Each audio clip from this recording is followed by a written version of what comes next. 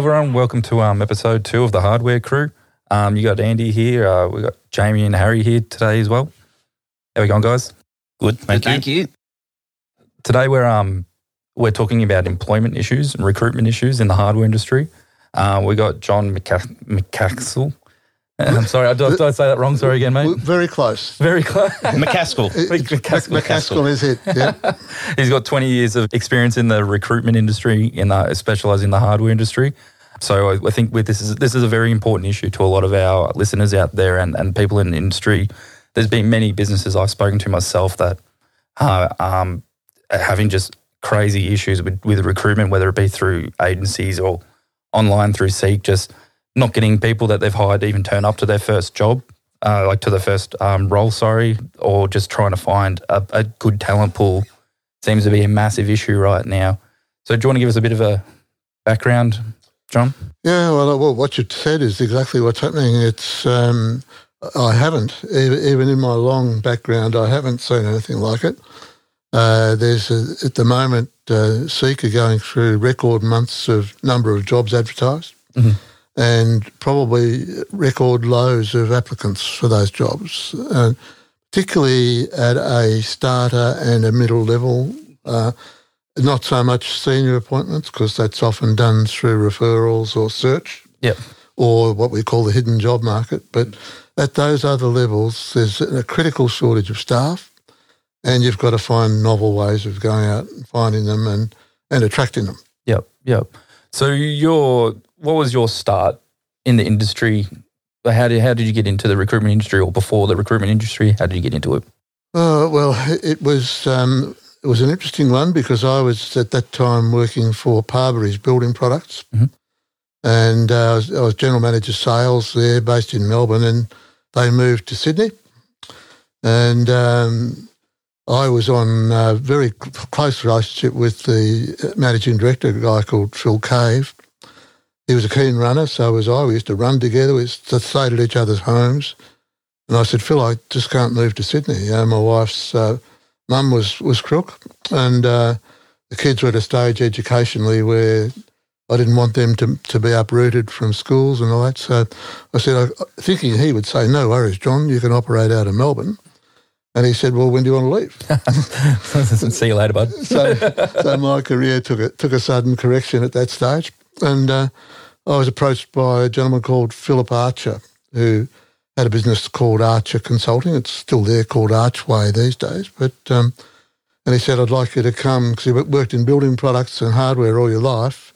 I want you to start a division for my business in recruitment of building products and hardware. So that's how I got into it. And after about 5 years with Philip, I thought, well, if you're going to do any good in recruitment, you need to have your own business. So I started my own business called Winners Executive Recruitment, and specialising in this industry, but not exclusively. We did other things as well, automotive, etc., and architectural, commercial, but mainly building products and hardware. So, yeah, I suppose you'd say one way or another. It's more years than I want to admit, but it would be certainly 40, 45 years. Wow. So how do you feel the recruitment industry has changed from start to now? What is the biggest changes you've seen? Oh, I think online's the biggest change. Mm. It's, it used to be a very regulated way of recruiting people, where you traditionally just put an ad in the early general news of the age and stand back and hopefully go through 100, 200 applicants and create a short list of people, mm-hmm. Interview them, and then choose 3 or 4 for your client to meet. Mm-hmm. So that was the traditional way, but these days it's much more competitive. Candidates are much more specific and particular in their requirements, so you have to be more creative in how you attract the right candidates, mm-hmm. and educating your clients on how to do that. So I'd say it's changed because of online. Yeah. So you're saying obviously Seek is obviously got a record amount of numbers of ads, but a record amount of low applications. At the moment, yes. At the moment, yeah. So what do you feel is a good way of combating that? Is there a way of combating that at the moment, or is it just the market at the moment? I think the only way you can combat it is to be proactive and actually go out and tap people on the shoulder and try to use your networks and your database to reach out to people and hope that there's somebody out there that you've caught them at the right moment and they want to make a change. That's always a hard, and obviously poaching is always a hard one too, especially in like regional areas, because you don't want to poach them from your customers and stuff. Sometimes it's always been a big issue of trying to find that, especially in those smaller talent pools. Yes, it's something we say to our clients. We quite often will say, "Is there anybody you know in the industry that might be suitable for this role?" And it's not unusual for them to say, "Well, we actually know, Joe Smith at this particular company. If we get somebody like him, it'd be fantastic." But we can't be seen to be approaching him. Mm-hmm. So, it's quite often that we come into the play as recruiters to just keep at arm's length, still hoping that Joe will apply to our ad, and then the client can truthfully say, "We didn't approach that person. They came to us." So that does happen. Yeah. So what would you feel is an advantage using like an employment agency over just doing obviously general ads? Like I used to use an employment agency in my business not to help me source my talent, but help my vet my talent by doing personality testing and interviews for me as well. We do all of that, and probably the short answer to your question is your time. You haven't got time. It's a very time-consuming thing to invest in an interview process, as you say, skills testing, all of those things that go with it, and to have somebody do it for you when your time's valuable is certainly the first reason. Second reason is that the right recruiter really gets to know your business, takes the trouble to really walk around with you, ask a lot of questions. That's an important one, yeah, definitely. And then once you know the client's business, it's not that hard to work out who's going to work best in that environment. And I'm a big one for cultural fit too.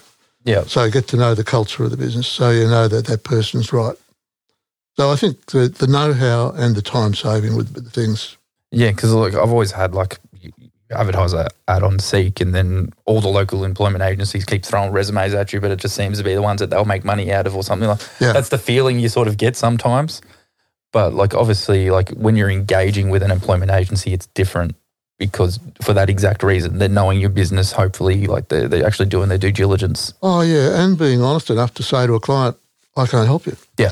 There's nobody here. I'm not going to put somebody in front of you that I don't think's right, and I haven't got one. Yeah, well, you won't get that client back ever again, would you, if that happens? No, that's right. Yeah. So it is very much being the closeness to the client, yeah. And quite frankly, there's the other one of sometimes it's a client that you don't recommend and you don't, and therefore you can't put your hand on your heart to the candidate and say, "This is truly a place that I feel comfortable recommending you for." Mm-hmm. And in which case you should change your client. Yeah, doing the due diligence for your clients on both sides. That's a good point. Just actually. Integrity, really. Yeah, that's exactly right. Yeah. Have you found that the world has become more specialised in an aspect, in that you can't, in terms of an employee can't just go to another business and pick it up really, really quickly because there are so many more trades. There's so many, even point of sale systems can be entirely different from one business to another, even though they might sell the same goods or provide the same service, and that sort of does make employment and recruiting more difficult? Yeah, look, I think a lot of companies would say that it could take a year from appointment before they feel that person has grasped the business, particularly if it is a product-based business and there's a learning curve technically. And, of course, there's often not so much a learning curve in terms of IT because most people these days have a good grasp there across that. But it's just the intricacies of the business, the peculiarities, knowing the market properly. So it can take up to a year, I think. And do you find, say, a difference in specialisation between a hardware business in a city, Melbourne, versus a hardware business in Terrelgan, for example, or somewhere in the middle of the country? Not so much. I used to see that. I used to shudder when I went into the country and I'd walk into a hardware store, it may be in June, and see the Christmas decorations still there. and perhaps from the previous Christmas as well. That's not my house.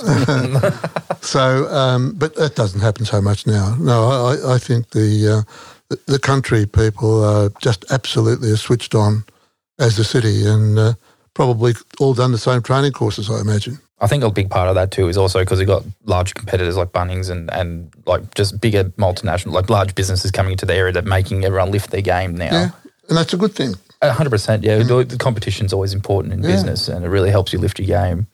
Very much so. So I think, that probably when you talked about the changes over those years, I probably should have said the word Bunnings, because I think in many ways that, and of course, now with Mitre 10 and Home and the merger, the quality of the management and the systems and the way the businesses are run is just so much higher. So whether you give Bunnings full credit for that, Wesfarmers or not, you've got to acknowledge the fact that the industry has changed for the better. Yeah, I think a lot of that's obviously like compliances and businesses change, and just like all how like the importance of contracts in businesses and stuff is so important now. And obviously like back 20, 30 years ago, like you could just sort of not get away with stuff, but business could be ran a different way now. Now you've got to really cross your T's, dot your I's, make sure everything's covered. I think that's also made everyone lift their game for that reason as well. Yeah, and I'm particularly interested in things like marketing and branding strategy.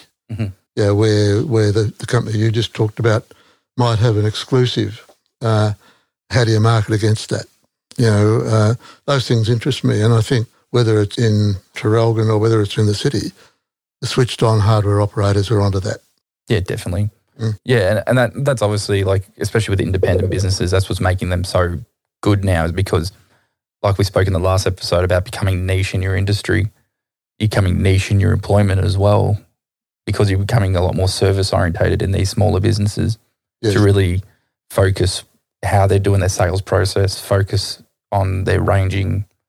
It's seeing it across every aspect of that business. Yes, and it's interesting to see some businesses specialising in a particular area that might be relevant to the geography, or it might be just what they're really good at. And, people go there because knowing that they're really good at it. We spoke in a previous edition of the Hardware Journal about the hire and rental aspect of a lot of independent and also the bigger box hardware stores now, in the sense that they've almost become their own business inside a business.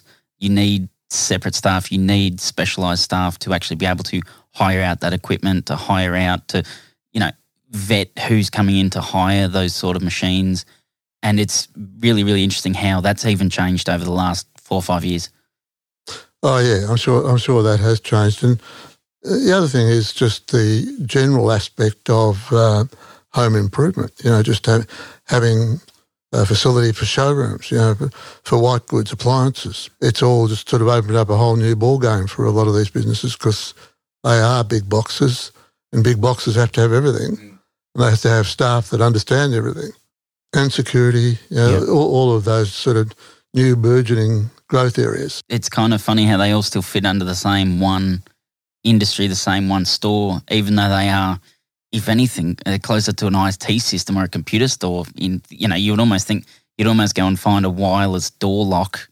That seems to be more of an IT kind of thing, and yet we're selling it with hardware, and our hardware employees are supposed to be experts in that sort of field as well. Yep, you've got to answer the questions. And so yeah, look, I think it has changed a lot in that respect, and I really like that, the fact that it's more generalised. But the other thing, of course, is online, whether that's impacted on, probably impacted more on fashion, I think, than on hardware.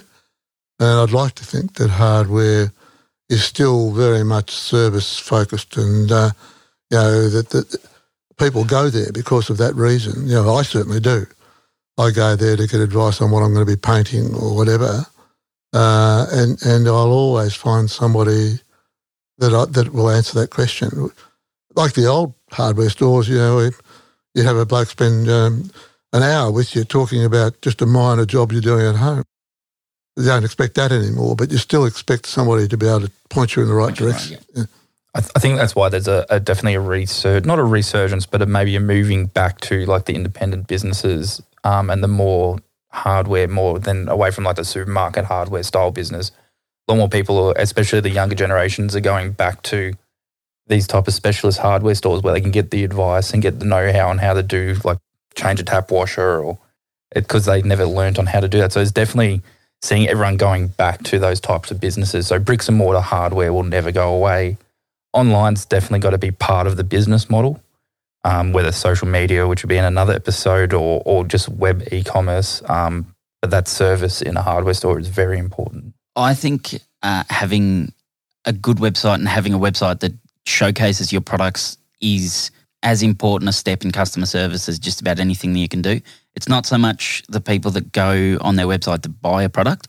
It's the people that are researching the product to know that you've got it. 100%. So many people nowadays will see if you've got that product in stock, see if you carry that sort of product before they even leave and before they even get to the shop. And that's a massive part of customer service, and that's a very, very important thing for, I would say, any industry, but even anything at all. I think they have to have it nowadays. And even if they haven't got it, they'll say, look, we haven't, but looking at the computer, I can see you could go there and get it. Mm-hmm. Back to sort of employment, a big dread of when you're employing a new person is obviously doing the interview process, or going through the resumes and trying to vet the resumes. Do you have any sort of cheat codes or anything like that when you're trying to go through the resumes before you're going into the interview process? Look, I think the danger that a lot of people who don't do much interviewing have is they want to do all the talking. And I'm sure we've all been to a job interview where you sort of wonder after about 15 minutes if you're going to get a chance to talk about yourself. So I think understanding that they should be doing 3/4 of the listening and 1/4 of the talking about their business, and then they're not going to learn about the person unless they do that. Mm-hmm.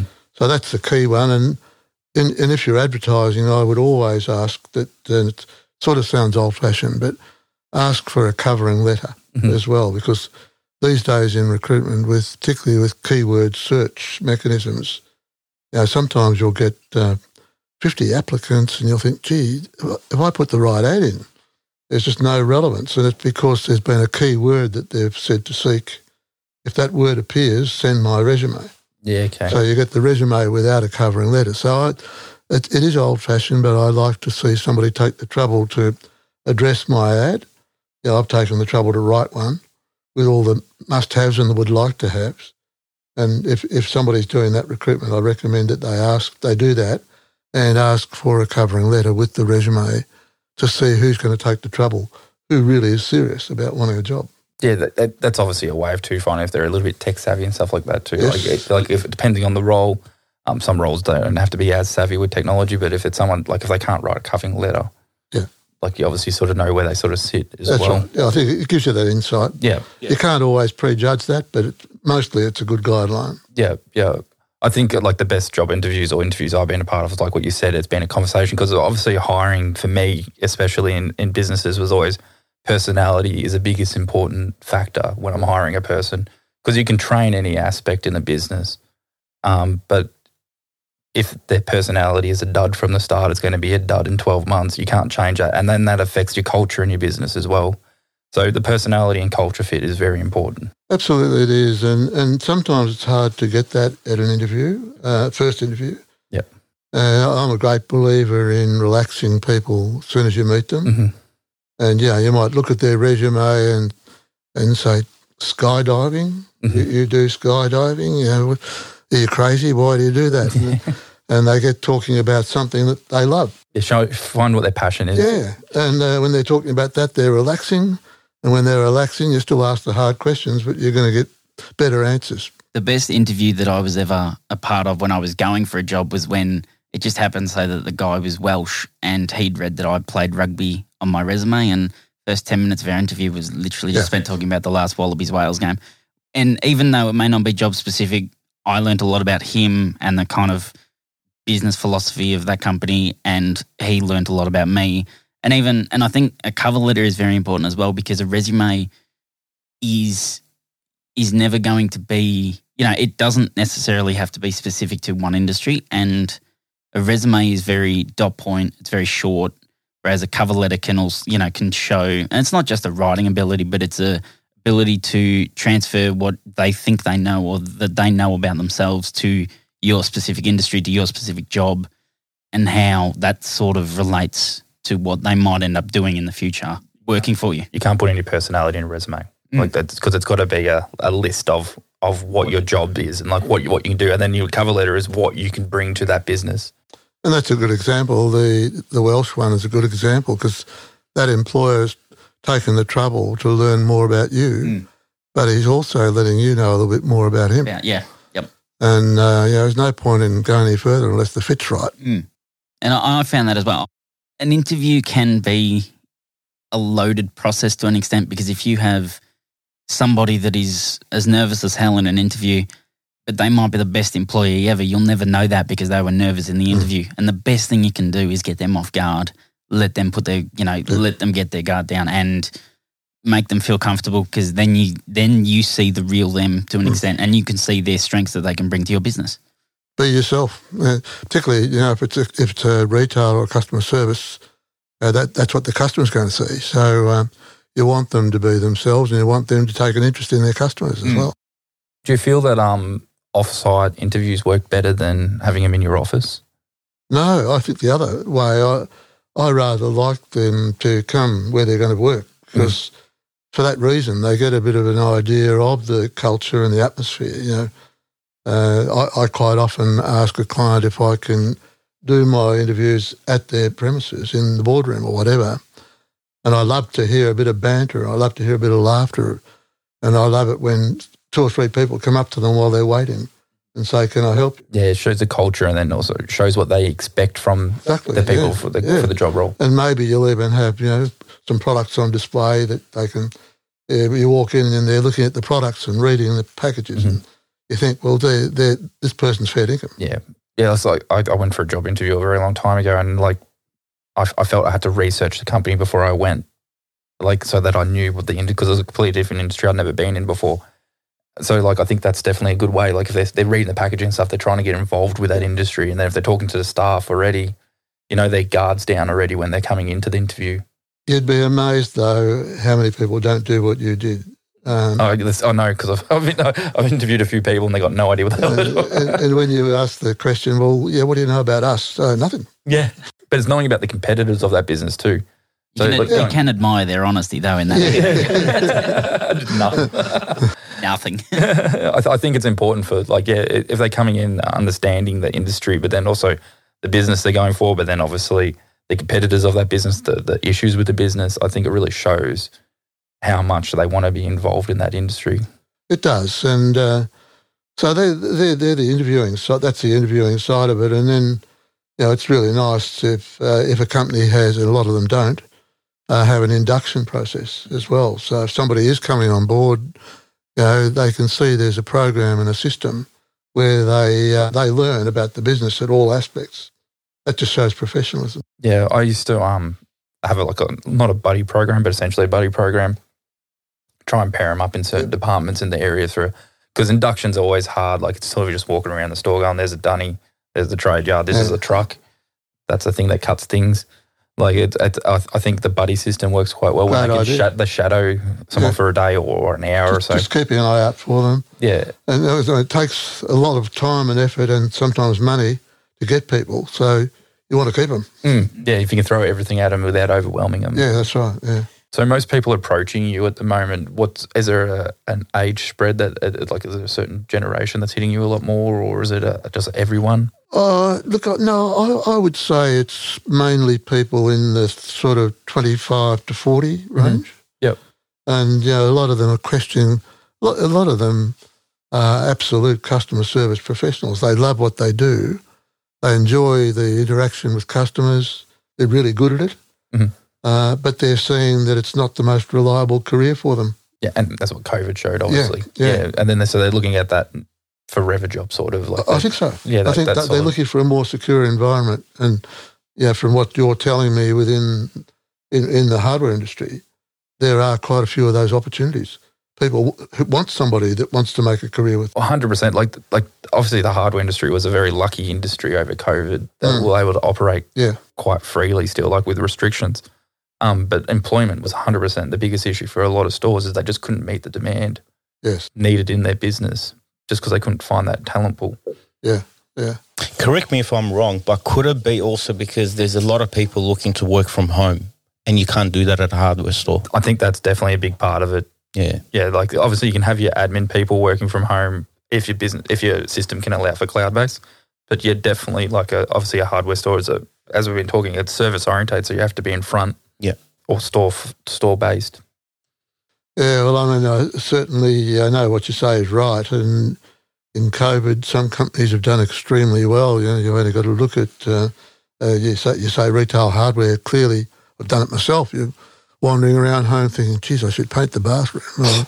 I didn't realise how shabby that looked. I've got to do something about that. But or office works, of course, would be another example. But one of my clients is in the paint spraying equipment area, and for that reason, their retail business has just gone through the sky, which is wonderful.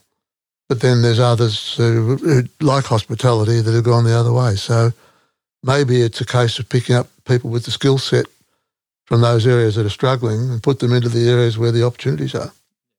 We did speak about it last episode, but and it's not something that a lot of business owners are happy to sort of bring up straight away. But do you think that there is a chance that this employment shortage could be solved with financial incentives, higher salaries, higher pay packets?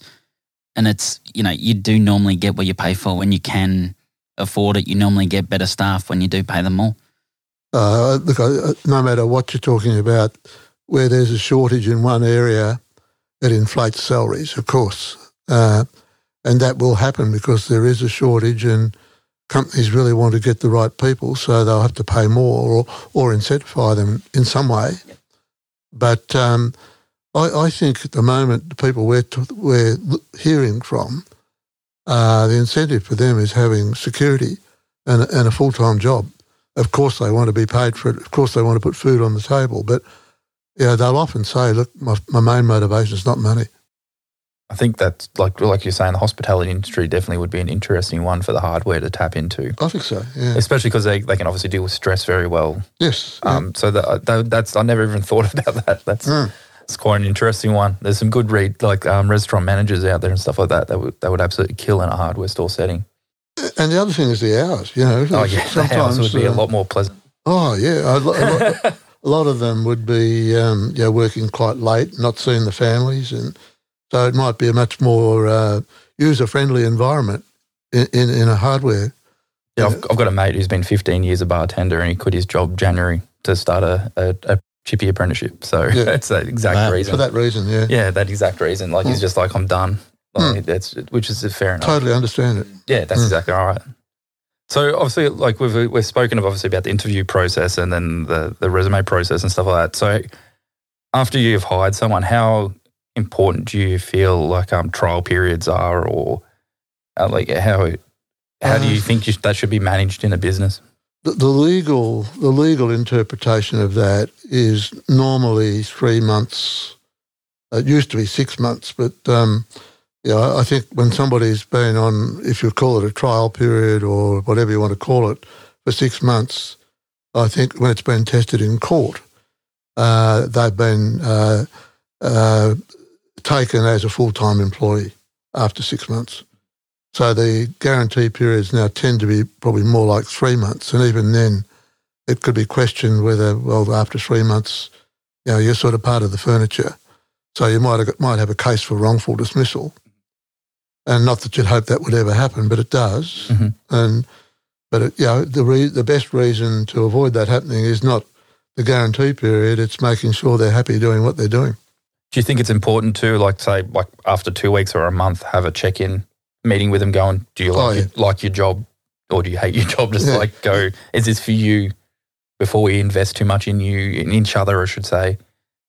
Do you feel that's the right thing to be doing? I definitely do. I think even on a weekly basis when somebody's just joined, just to say, look, I'm just doing a recap with you. Is it everything that we told you it would be? Is there anything that you're concerned about that we can rectify?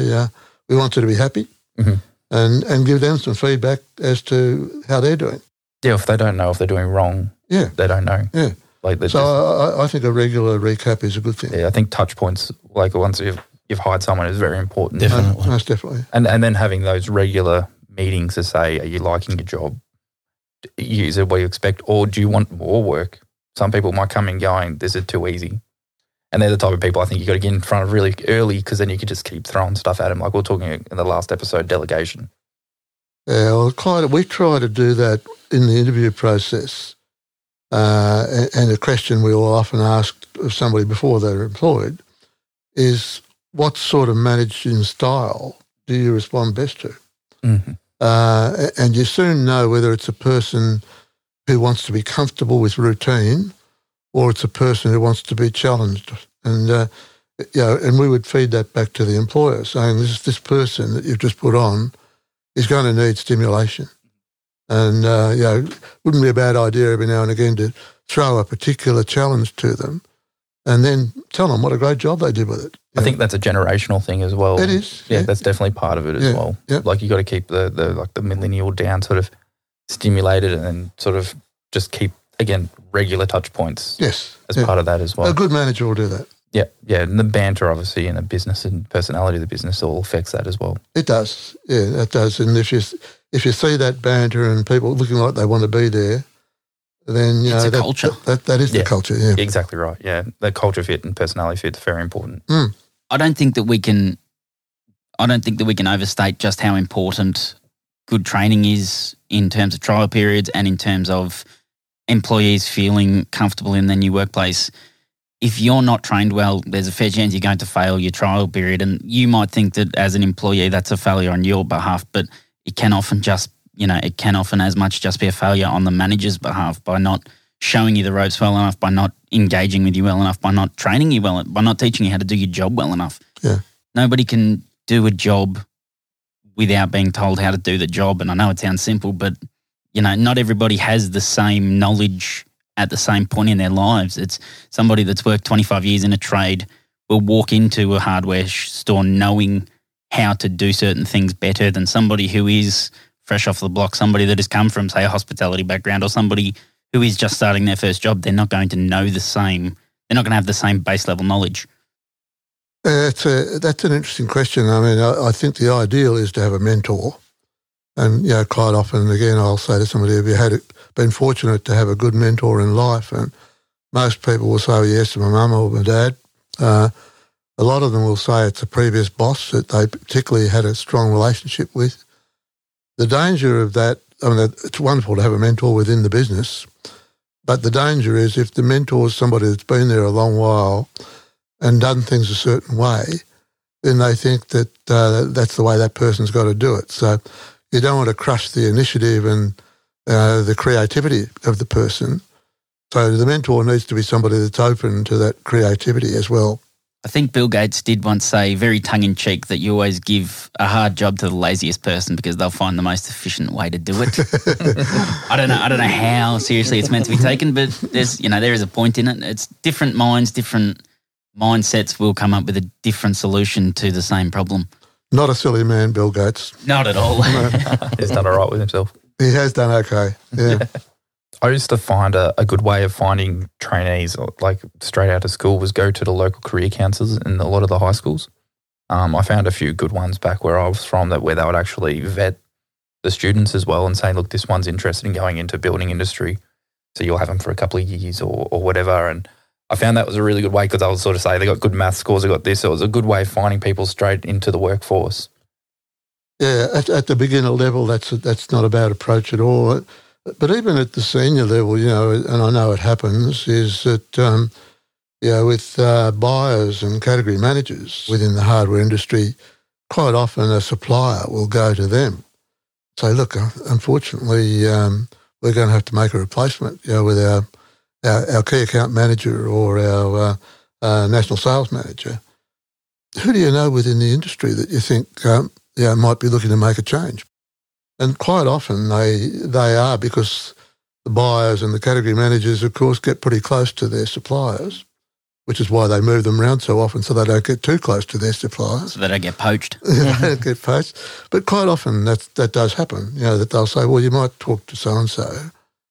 So, again, the hidden job market. So that's the first thing to try before. But then if you're struggling, I think you have to, unfortunately, put up with somebody like me to come in and help. Do you think social media is obviously a massive part of using like sort of Facebook and Instagram, and then also using like LinkedIn as like the professional social media platforms? That's obviously it's all got to be a round approach. I'm not so sure about Facebook, but certainly LinkedIn, yeah. And, you know, more and more we would be filling jobs through LinkedIn Professional. Yep. Because quite often you'll see people there who are between jobs. And they're raring to go. So yeah, I think LinkedIn more so than the other platforms you mentioned. Yep. All righty, cool. I really appreciate that, John. That was absolutely excellent. I really appreciate My pleasure. all the knowledge. I love it to talk to you all. Yeah, Thank you, John. That was a really good episode. I really appreciate it. Thank you very much, everyone. Our next episode that we've got coming up is digital marketing and social media marketing. Having a chat to Jim Radford, seeing if you guys missed the boat or how we go about it, how to manage reviews, how to manage ads, which will be really interesting for a lot of businesses out there because it's obviously a massive part of a lot of people's marketing programs. So I'm really looking forward to it. Thanks to Jamie and Harry. Thank you. Thank you. Thank you very much.